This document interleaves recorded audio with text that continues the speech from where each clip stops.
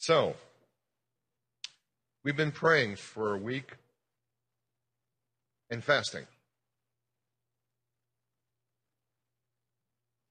First of all, thank you. Thank you for obeying what we thought the Holy Spirit was telling us as a community and giving up either a meal every day or certain foods during the week so that we could all do this together as a community. I just want to say thank you. My personal belief is that in addition to a lot of other benefits, that this week of prayer and fasting is going to serve to deepen your relationship with the Lord. I don't want to lose what we've begun this past week, because every time I felt like having a burger or a beer, or every time I didn't want to skip a meal, it turned my thoughts to the Lord and why we're doing this as a fellowship. And I just got to say that I think there was a deepening. There was a more frequent conversation between me and the Lord. And honestly, this is going to sound crazy, I know, but Christianity is all about a relationship with the Lord. Amazing, isn't it? There's a missionary in the Philippines. His name was Frank Laubach. It's funny because there's actually a stamp, a U.S. postage stamp with his face on it. But it's not because he was a missionary. It's because he was really helpful in teaching Filipinos how to read.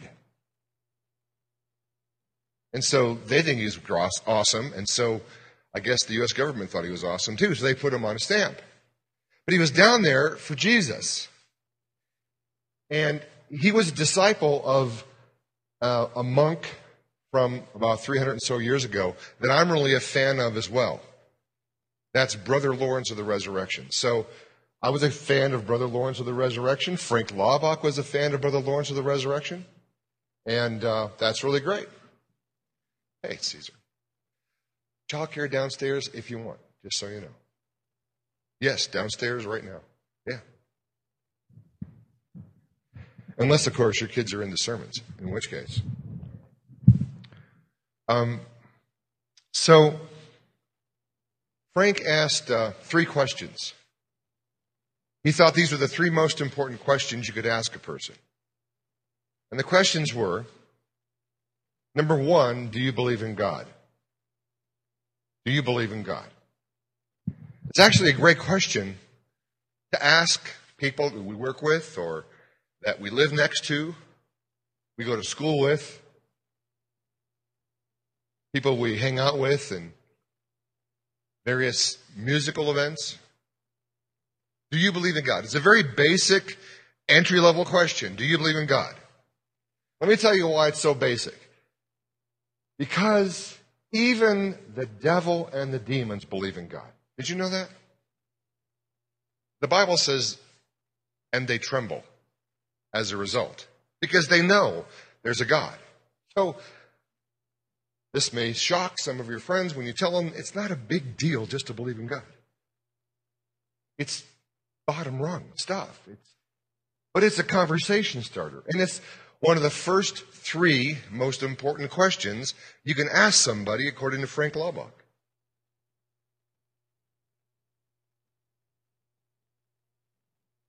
So that's not getting very far. So his next question was a step up. His next question was, are you acquainted with God? Are you acquainted with God? Now, you and I are acquainted with people with whom we work, right? You spend 8 hours a day with people you work with, very often, sometimes more.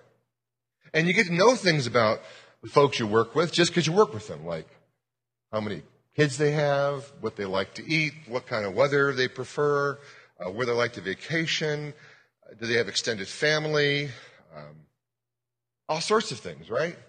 You get to know what they like and what they don't like. So the question he had after the first one is, are you acquainted with God? Like, Do you know some things about God? Do you know what God likes? Do you know the kinds of things God doesn't like? Do you know some of the stuff that he said? It's a great question. People will scratch their heads. Do you know God as well as you know the people living in your neighborhood down the street? Are you acquainted with God? Not anything more than that. And the third question that Frank thought was the most important takes it all the way to the end. Is God your friend? Or do you love God? Is God your friend, or do you love God? Now, this third stage is really vital. And the question pops up in people's minds is, well, how is that to be achieved? How does one go about becoming a friend of God or a lover of God? And I would say we know how to make friends. This is not anything unusual. It's precisely as any other friendship is achieved. Now, if you went to seminary to get a Master of Divinity degree, it would require 97 semester hours. That's about 16 hours of class per week for 3 years. That's it. 16 hours of class time per week for 3 years. That's to be a pastor, for example, or a teacher or something like that. Here's the interesting news. Jesus seems to require a lot more than that just to be a disciple of his, just to be a follower of his. Jesus says, "Come follow me." He was basically saying that his disciples ought to walk with him. They ought to work alongside of him. They ought to eat with him. They ought to rest with him. They should do this for 24 hours a day, 7 days a week. For 3 years, just to start. That's 160 hours a week. Or 168 hours. 168 hours of access to Jesus, God in the flesh, talking with him while you walk together, listening to him while you work together, having conversation with him while you ate your food, and then listening to him maybe around the fire at night while you rested. This is what I'm thinking. If you did this, you would probably have God on your mind or on your heart all the time. Wouldn't you? I mean, think about it. If you were living with Jesus, I mean, you actually might find yourself wanting to get away for some alone time away from Jesus. Like that's never happened to anybody here. Like you became a Christian and God seemed never present in your life. And then you're going, okay, can I just have a moment away because there's some things I want to do, Jesus, that you probably wouldn't smile about.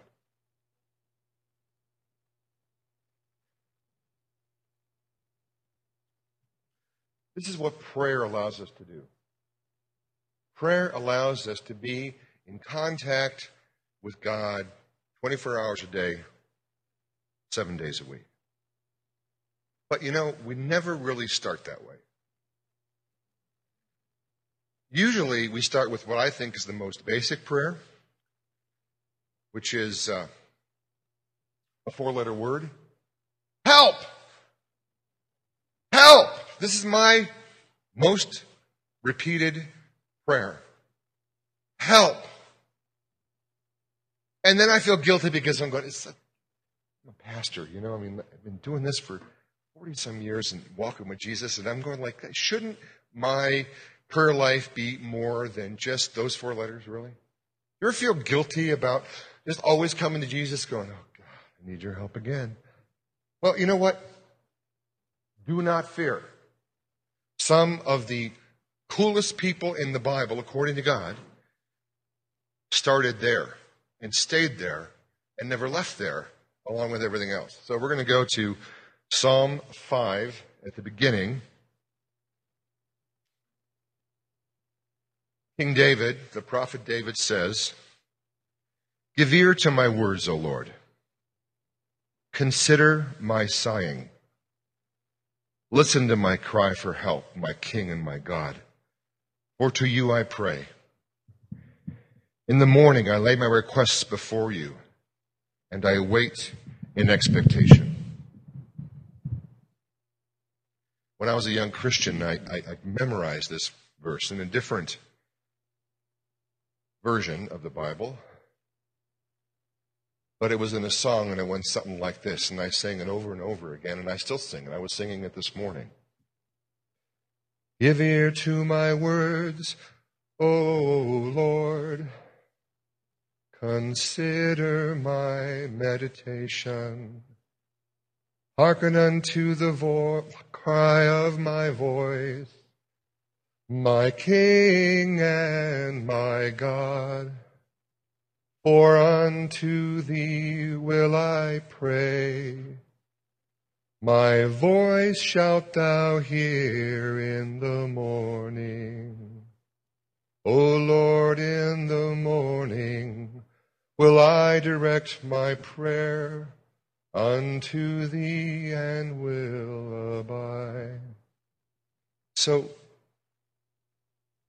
it's what I do. First thing in the morning, very often, it's Lord, help. Let's look at this prayer really quick, this prayer from this great man of God who is said to be a man after God's own heart. The first thing we notice is that he wants God to hear him because he's in trouble. Consider my sighing. You don't sigh when things are going well, usually. And he knows that God is boss. He knows where to go. My King, my God. And he understands that prayer gets God's attention. He knows that God's going to hear him when he calls. And so he starts talking to God about it right away, first thing in the morning. And here's the great thing. He expects God to do something. But he doesn't know what. He lays his requests before God and says, I know you love me. I think you're going to do something, but I don't know how you're going to answer this. So I just lay my requests before you, and I'll wait. I'll wait, and I'll be looking around to see where it is you're going to move. This is square one. I hope this sounds familiar, and I hope this gives you hope that your prayers are not as shallow as you think, or even if they are shallow, it's okay. It's okay to keep asking God for help. God gave us an example in the Bible, but we should keep growing from that point on. Because it appears, if you keep reading, that God would like a continual conversation with us. In John chapter 15, verses 4 and verses 9. Jesus says this, "Remain in me, as I also remain in you. No branch can bear fruit by itself. It must remain in the vine. Neither can you bear fruit unless you remain in me. As the Father has loved me, so have I loved you. Now remain in my love." Jesus is telling us to live with him. That there's a connection. There's a connection like a fruit and a branch. Like you cannot produce fruit if you're not tied into the branch. If you cut the fruit and you disconnect from Jesus before the fruit is ripe, it's going to go bad. That there's a continual flow that Jesus wants from him to us. And he's saying, you know what? This is what the Trinity does. This is what happens between Father, Son, and Holy Spirit. It's a community of the Godhead that keeps going. Like we live in love. We remain in one another. I want you to remain in me. How do you remain in Jesus? I would say it's by continuing the life of prayer that maybe you've just begun digging a little deeper at this past week. Continuing the conversation. The Apostle Paul says this in 1 Thessalonians chapter 5, verses 16 through 18. Rejoice always. Pray continually. Give thanks in all circumstances, for this is God's will for you in Christ Jesus. Rejoice always. How can you rejoice always? That is one of those commands that unless you have God's perspective on the things going on in your life, how could you ever rejoice always when things suck? Seriously, how could you do that? There's no way. Unless somehow you were plugged in, you were in sync with the vine. And you could see things from God's perspective, or at least trust him to wait in expectation that he would do something because he loves you. That there's this sometimes even unspoken prayer language that goes on day in and day out, where you live in his love. And pray continually. You're going, is that possible? Can you do that? Can I always have a conversation with God? How is that possible? Wouldn't I get in accidents when I'm driving? Wouldn't I kind of stumble over my words when I'm talking to somebody else? Evidently not.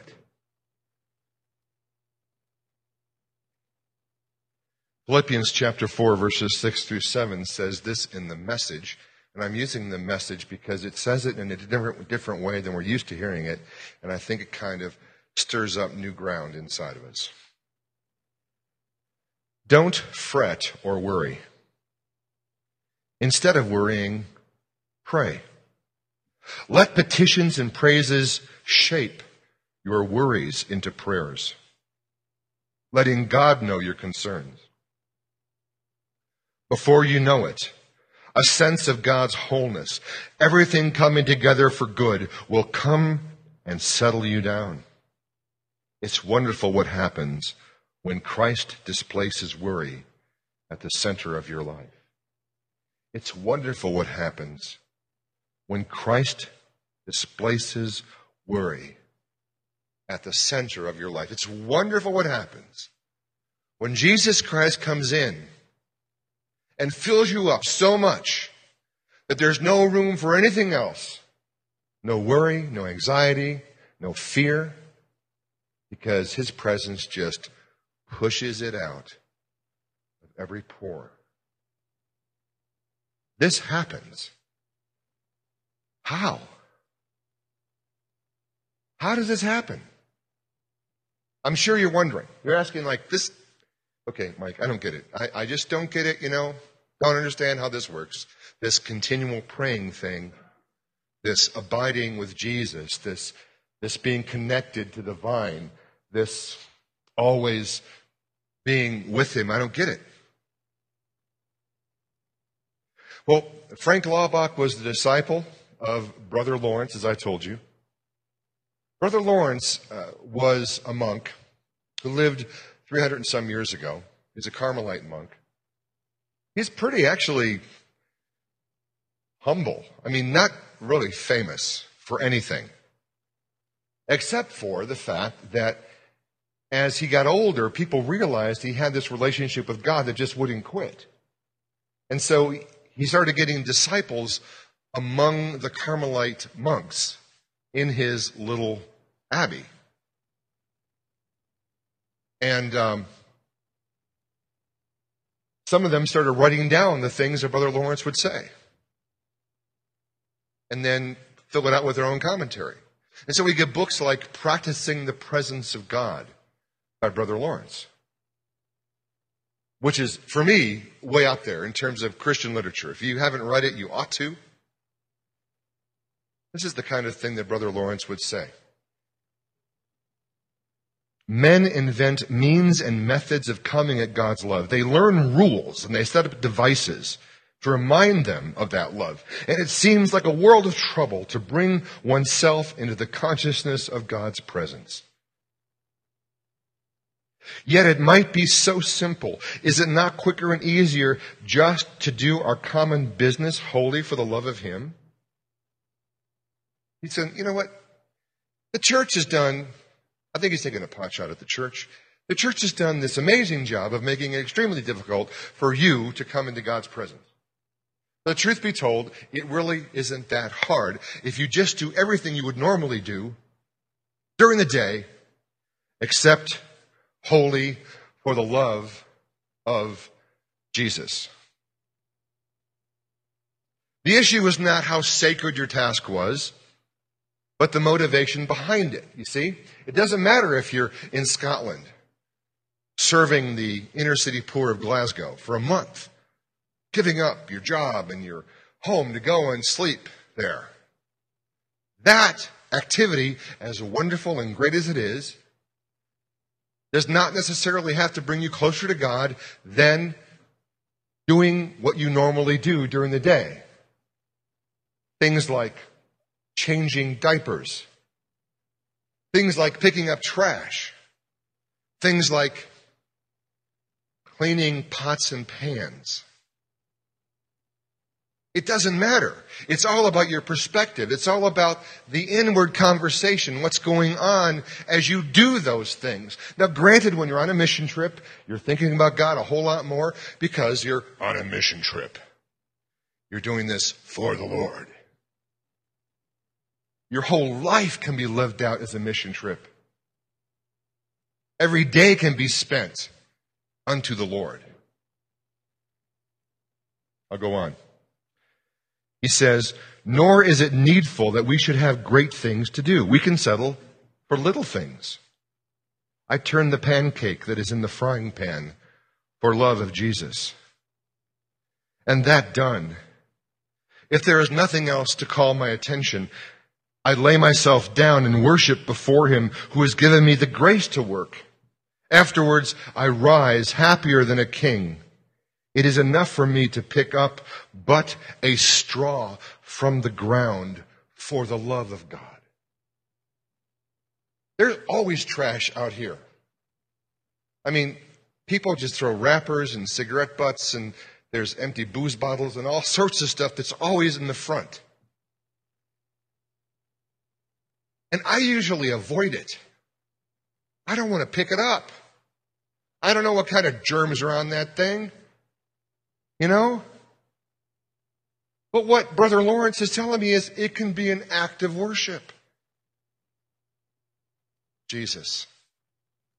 For the love of your people, the church, who call this place spiritual home. For the love of the neighborhood and those who don't know you, I'm going to go over here. Lord, help me. Go with me.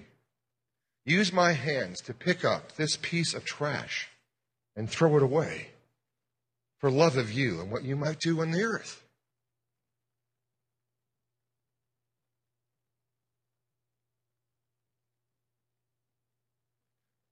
Brother Lawrence retreated to a place in his heart. He didn't have to go to a cathedral. Now, granted, he lived in a monastery. He was in church every single day at the Mass. He didn't not go to church because he could find Jesus 24/7.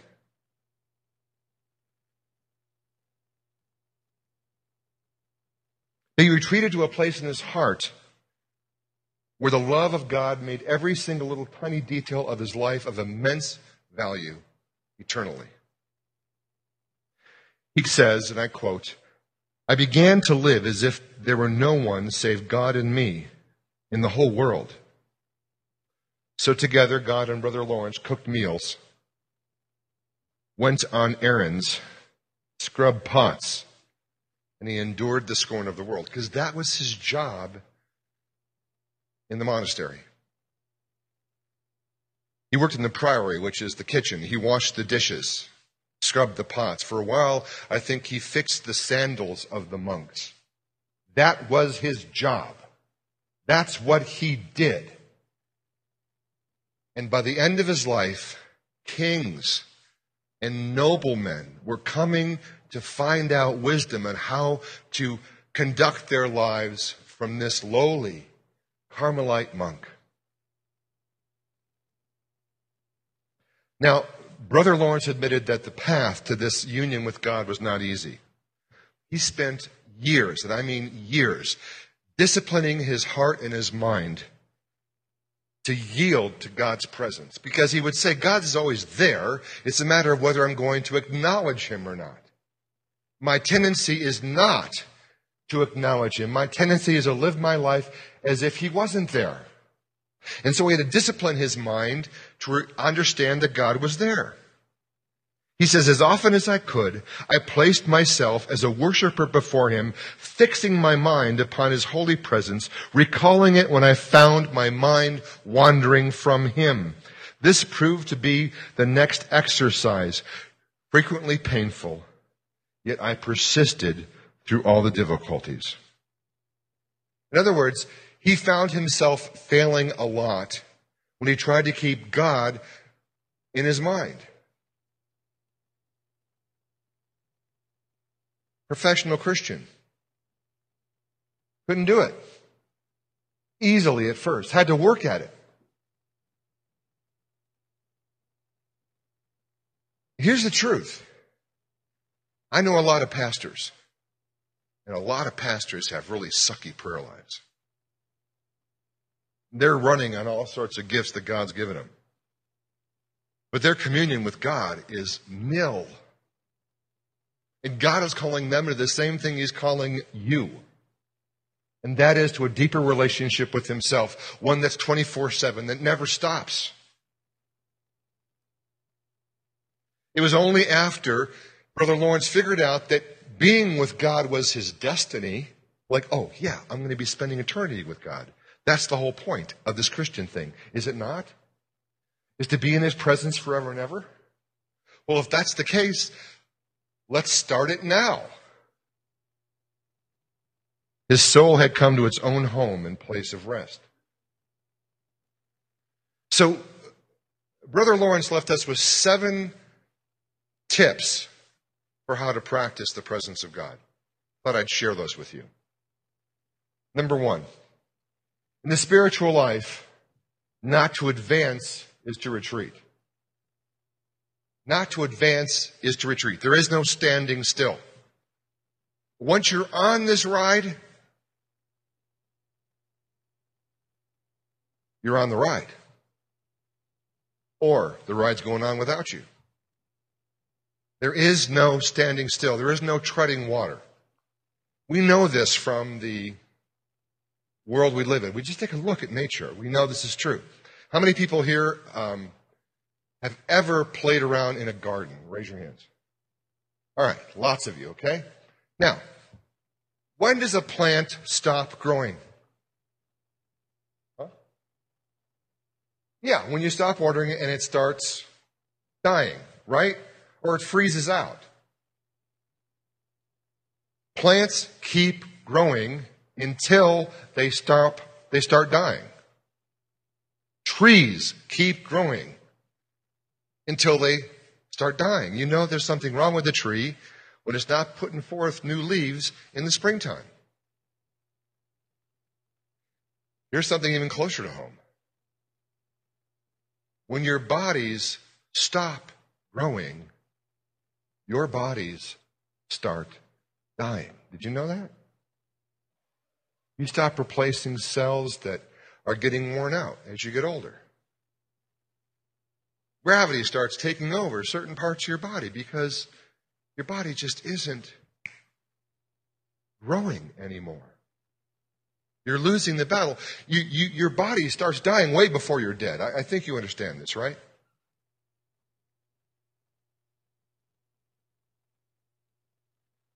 Our spirits, on the other hand, never stop growing if we're connected with Jesus. The Bible tells us that the inward person goes from glory to glory to glory. There's an ever-expanding, even though the outward is deteriorating and going away, the inward is revealing the glory of God. I mean, I'll tell you something. I am better than I used to be. I'm a better person than I was at 25. I really am. I thought it was pretty hot stuff at 25. My wife was lucky to have me as a husband, let me tell you. I was smart. I was good looking. I was wise spiritually beyond my years. I had all sorts of talents. And then I got married. And I found out what a jerk I could be. She made me do things I would never have done normally. Where did those things come from? It wasn't her fault. She just happened to be able, unlike anybody else on the entire world, to make the crap that was inside come out. And I have been refined over the years being married to her. I'm a better person. This is where we are right now. Where it used to be, I didn't even listen to what she said, and I didn't care how she received what I had to say. Now, it's not just about my words, it's about my tone. So I have this continual conversation going on with God in the back of my head as I'm talking to my wife. And the Holy Spirit will let me know, watch your tone. Your volume's starting to come up, Mike. She's not going to take this the right way. I know your heart's right. But she doesn't know that. So simmer down, Sares. I mean, those are the kind of things Jesus tells me. We're working on tone now, right? That is light years ahead of where I used to be. Light years ahead of where I used to be. And I have light years to go. In the spiritual life, if you do not commit to walking with Jesus 24/7, listening to what he has to say to you, because, you're only here for, one day a week, and I only talk for, 45 minutes to an hour. So, it's not enough. You need a teacher who's with you all the time. You need to have a continual conversation with Jesus all the time, 24/7. You need to practice the presence of God. Number 2, establish yourselves in the presence of God by continually talking to him. See, here's the wonderful news. Jesus is never tired of hearing you talk. He wants you to talk to him. Jesus would say, you don't talk to me enough. You want a relationship with me? Talk to me more. Does this sound familiar to anybody? We all know this, don't we? You want a relationship with somebody? You have to interact. Talk. Jesus wants to hear your voice. For some of you, that's just stripping the gears right now, going like, God would never want to know anything I have to say. And that's where I'm telling you, you're absolutely wrong. You ever see parents with newborn babies? Newborn babies make no sense at all when they talk. You guys realize that? And the parents are hanging on every syllable. Just go to Facebook and watch those videos. Drives you crazy. It's 4 minutes of the kid going, That's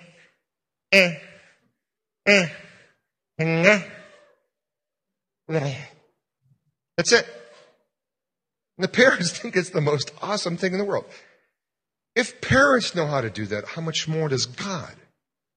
Know how to pay attention to every single groan of yours, every single sigh, every single word. He wants to hear from you. Number 3, be persistent in your effort to form that habit of talking to him. Don't be surprised at failing often, even in the beginning. In other words, Brother Lawrence is saying this is not easy. Your normal, natural self is not going to want to interact with Jesus on a regular basis. We all know this, you know? You want to gossip about somebody for a while? You want to say some hurtful things about somebody you know to somebody else? Well, just conveniently forget that Jesus is anywhere around listening to everything you have to say. You have to ignore Jesus for a while to gossip about somebody else. You have to ignore Jesus for a while when you want to yell at your spouse, when you want to say unkind things to somebody who's right there in front of you, when you want to cuss them out up and down. You have to ignore Jesus for a while when you want to look at the porn sites. You have to ignore Jesus for a while when you want to daydream about the guy who is not your husband. You have to, right? You've got to be consistent in forming the habit. And don't be surprised when you haven't realized you've stopped. And then all of a sudden you realize it. It's going to happen. It's okay. Just pick it up from there. Frank Laubach had this game based on Brother Lawrence's writings. He called it the game of minutes. And so he would see how many minutes of every hour he could actually spend with his mind still on God, having that conversation somewhere in the back of his head. And so he would look at his watch or you would look at your phone and you would go, oh, okay. And so you keep going. And then when you realized you weren't thinking about God, you weren't talking to him in the back of your head, you weren't carrying on a conversation, you weren't bouncing things off the Holy Spirit, you would then look at your watch again, you would go, oh, well, it's less than 10 minutes. Okay, let's start again. And he would start again. Called it the game of minutes. He wanted to see if he could ever do it 60 minutes out of an hour. Took him a long time. And then take it on a couple hours at a time. And I'm not talking, and it's not that hard. For example, you guys know what it's like to do one thing while thinking another. You can go to work and you can do your job and you can be thinking about all the problems you have with your love life, right? So get the work done. You can sometimes drive to work on autopilot, right? And sometimes autopilot takes over. You don't even want to go home, and all of a sudden you're going home. Because you've got the ability to think about everything else you want to think about and still drive. I want to say that you can talk to God continually in the same way that you can try and form a response to somebody's question even as they're talking to you. Like just a moment ago, I was talking to you all, and I looked down at this iPad and realized I've gone back to the home screen. And I'm going, Jesus, you got to help me get through this really quick. Because I'm off my notes. I'm just going to keep talking for a while. Help me get back to that screen really quick. That all happened, and you weren't even aware. Anyway. If you were, don't tell me. I don't want to know.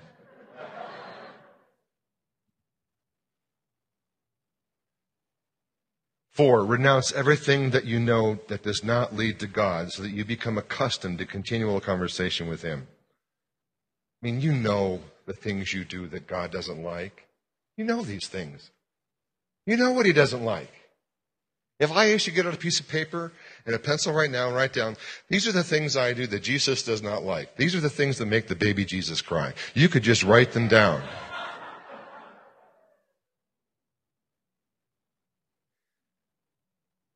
Give those things up if you want to have a continual conversation with God. Number 5, ask for his grace regardless of your sins. Offer him your heart from time to time during the day, in the midst of your work, at every moment if you can. Do not burden yourself with rules or particular devotions, but act with faith, love, and humility. You're going to mess up, is what he's saying. You're going to need God's grace. You're going to mess up. You're going to go to the porn site. You're going to look at the girl walking on the street. You're going to judge the woman who's wearing whatever she's wearing and you think she's you're going to do all this stuff, right? And you're going to gossip for a while. You're going to have to go, I'm sorry, God. Please forgive me for taking my mind off you and actually putting it in the wrong place. Would you? And his grace is always there. This is why Jesus died. Jesus died so that you could be with God, right? Jesus died so you could be with God. So he would never leave you or forsake you. That's why Jesus died. Of course it's okay to call upon that grace when you need it. Jesus died so you could be with God every single moment of every single day, and not just then, but for eternity. Number 6, do ordinary tasks entirely for the love of God. Ordinary tasks. Whatever you need to do. Do it for God. Make every moment a worshipful moment. It's easy when you're singing songs, right? You're here and the band's playing and the words are on the overhead and you're just singing away and your mind's on God. But you know what? You can go to the bathroom with God. You can. Some of you are in there so long, we're wondering if you've died and are talking with him continually anyway.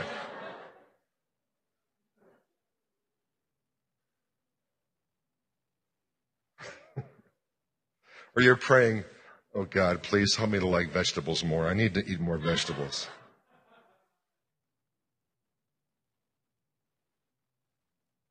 Do ordinary tasks entirely for the love of God. I mean, this doesn't sound even stranger. But you can make love to your spouse and make it a prayer at the same time.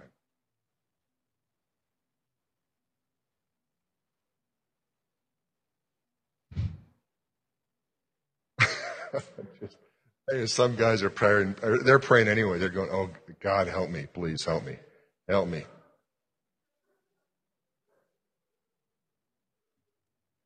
Help me, God. Don't let me blow this thing. Please, help me. Please. Maybe that's not as hard as I thought it was. Okay, let's go on. Number 7, I love this. This is almost like Brother Lawrence tongue-in-cheek. God is nearer to us than we think. One need not cry out very loudly. God is nearer to us than we think. You don't need to shout. He's paying attention. You don't need to make a big scene. Just call on his name. You know, when you fall in love, I mean, it's kind of cool because somebody that we think is awesome pays attention to us. They love us, and we can't get them off of our minds. You know, you're writing names on notebook paper. You're, thinking about her all the time. You're doing whatever you can do, right?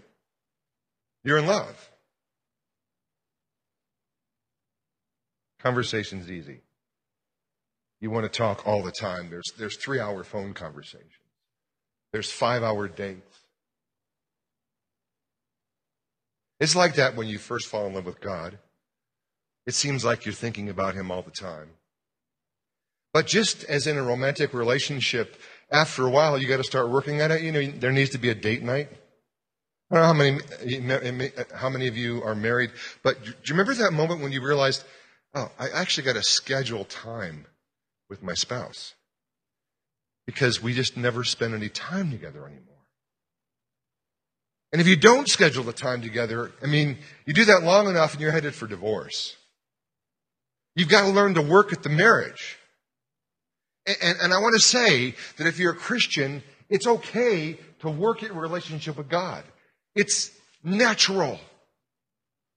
But here's the great part. Whereas in a marriage, you are actually hooked up with another sinner who's going to screw up and make it twice as hard. With God, only one of you is a sinner. So you're always wrong. That makes it easy to figure out who's got to change.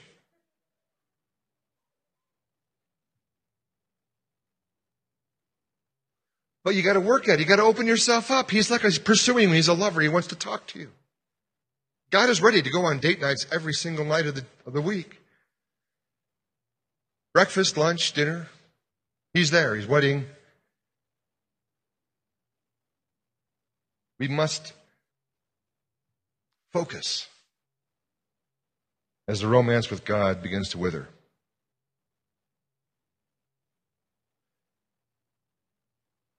If we are not advancing in our relationships with God, then we are retreating. But remember, God is always advancing toward you. He is love pure. He is love eternal. He'll never push us away even though we are grossly imperfect. And He allows us to continually work being with Him, to practice being in His presence. Because that's where we're going to be forever. Let us begin experiencing some of that heaven on earth right now.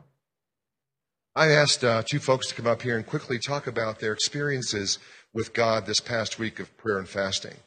I mean, how that affected their lives, how that changed their relationship with God. So, Katie, would you come up first and talk about that a bit?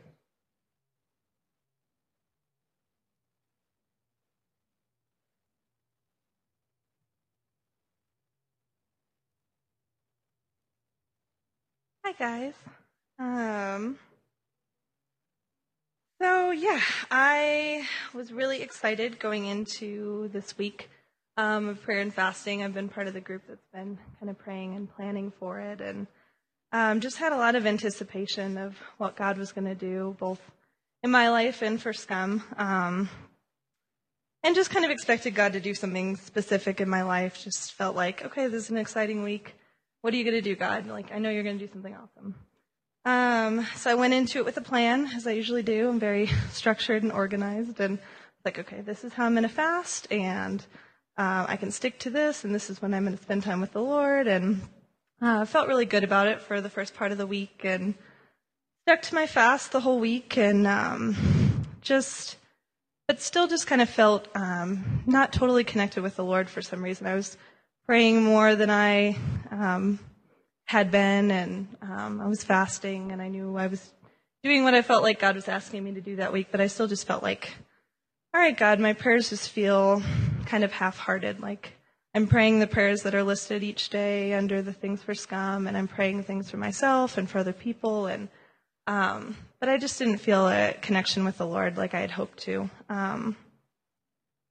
I felt like I had just a lot of ups and downs, and talking to a lot of people during the week, it seemed like that was the case for a lot of people as well, that there were a lot of struggles and a lot of unexpected kind of hardships, and it was good to be able to connect with people during the week in that. And I felt encouraged by what God was doing in other people's lives and kind of what He was showing them, but for me, I just didn't feel encouraged. I just kind of felt, all right, God, where are you in this, and what are you going to do? I'm going to keep waiting and expect you to do something. And so I just really felt like something was holding me back, and I felt like, okay, God, I need you to show me what's holding me back from you. And I felt like it's been over the last few months that that's kind of been the case. Like, it feels like there's like a wall up or something that I can't like fully connect with the Lord, and I don't know what that is, or God, I need you to show me that. So, so Larry, we had a prayer meeting on Friday night, which was awesome, and then a kind of a praise and worship thing last night, which was great. And but I still kind of came with a heavy heart. And Larry asked us towards the end of the night a couple questions that he felt like were from the Lord, and he asked us, what do we feel like is holding us back from God that we need to give back to Him, and also what do we want to receive from the Lord in return?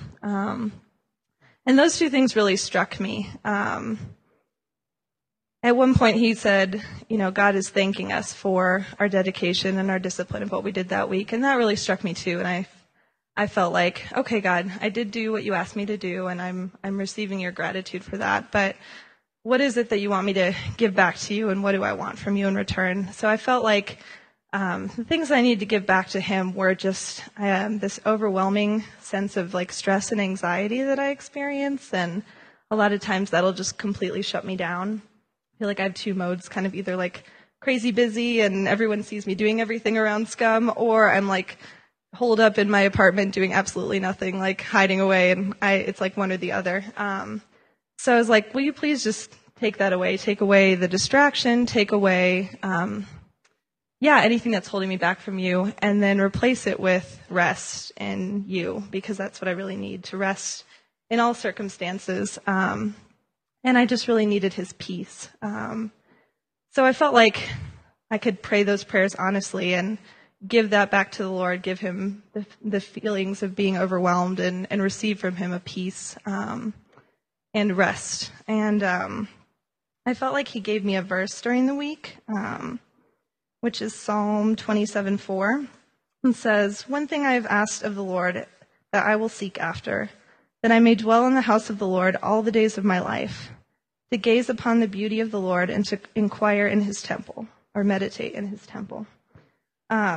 So the thing that just struck me most was just that I wanted God to be the number one priority in my life again, that I just kind of wanted to rededicate myself to him, and for that to be just the most important thing in my life, the thing that, seeking him will set everything else in place. I will know what I'll have to do, asking him what he wants me to do, and just striving to be obedient to him again. So I don't know. I feel a lot more peaceful. I woke up this morning even and just felt like rested and peaceful and closer to him than I have in the last few months. So I'm really grateful for that, and just grateful for how God works. And I'm really excited to see what else he has for Scum, just because of our dedication to him this prayer and fasting week. Thanks for listening.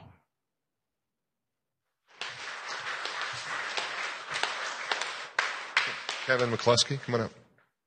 We going to do this, right? Okay, good.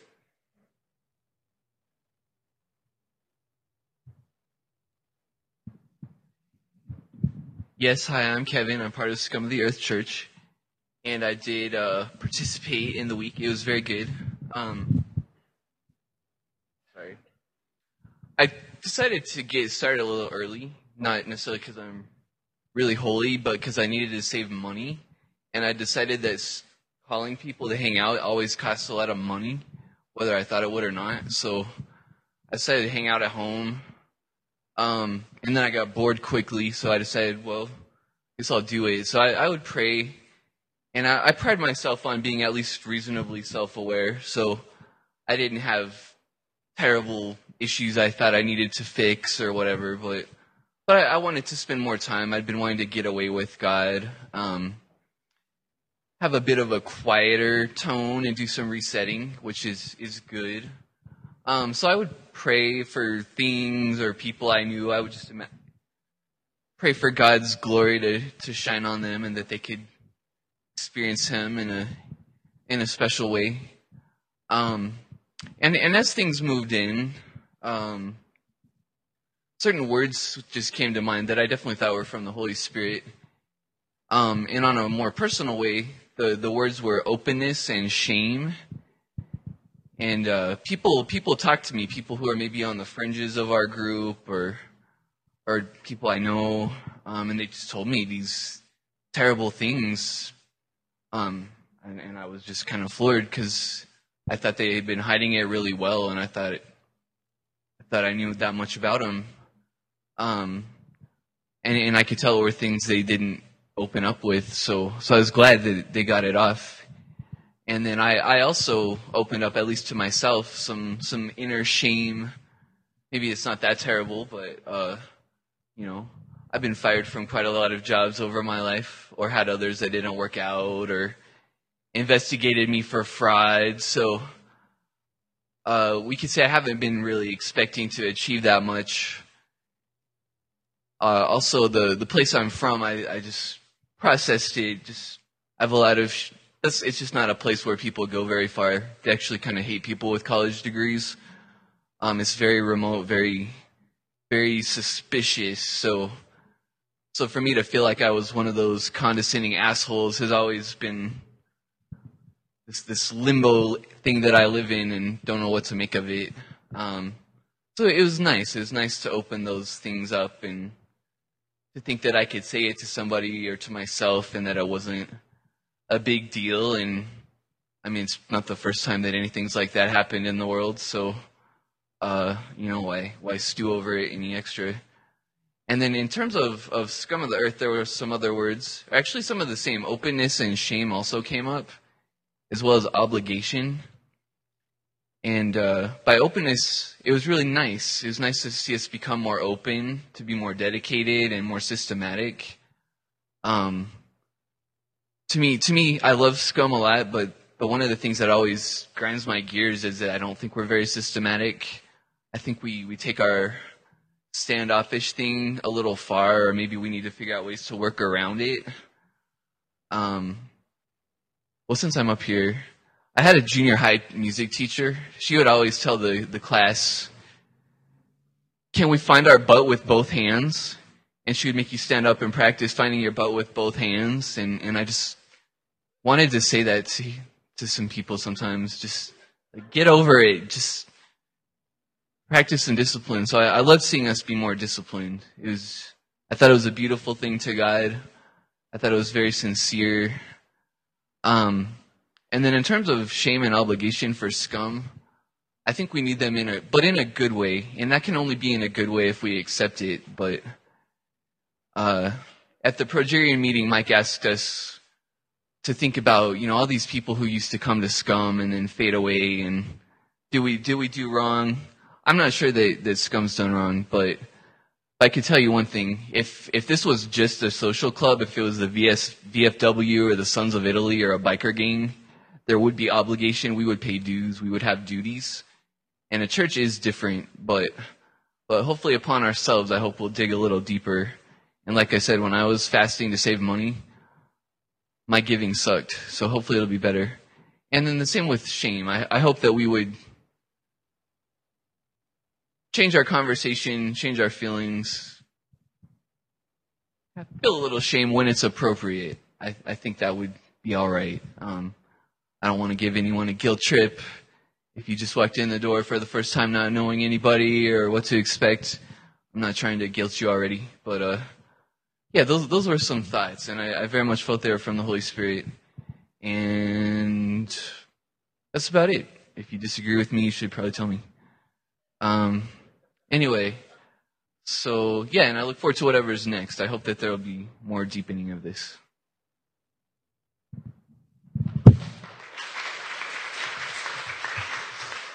All right. Let's close with prayer. Lord God, I ask that you would make us a folk who would be deep, that you would deepen our walks with you by being present with you 24/7. Let us be known as a place that, while it only may be a few inches wide, it's a mile deep. I ask this in Jesus' name. Amen.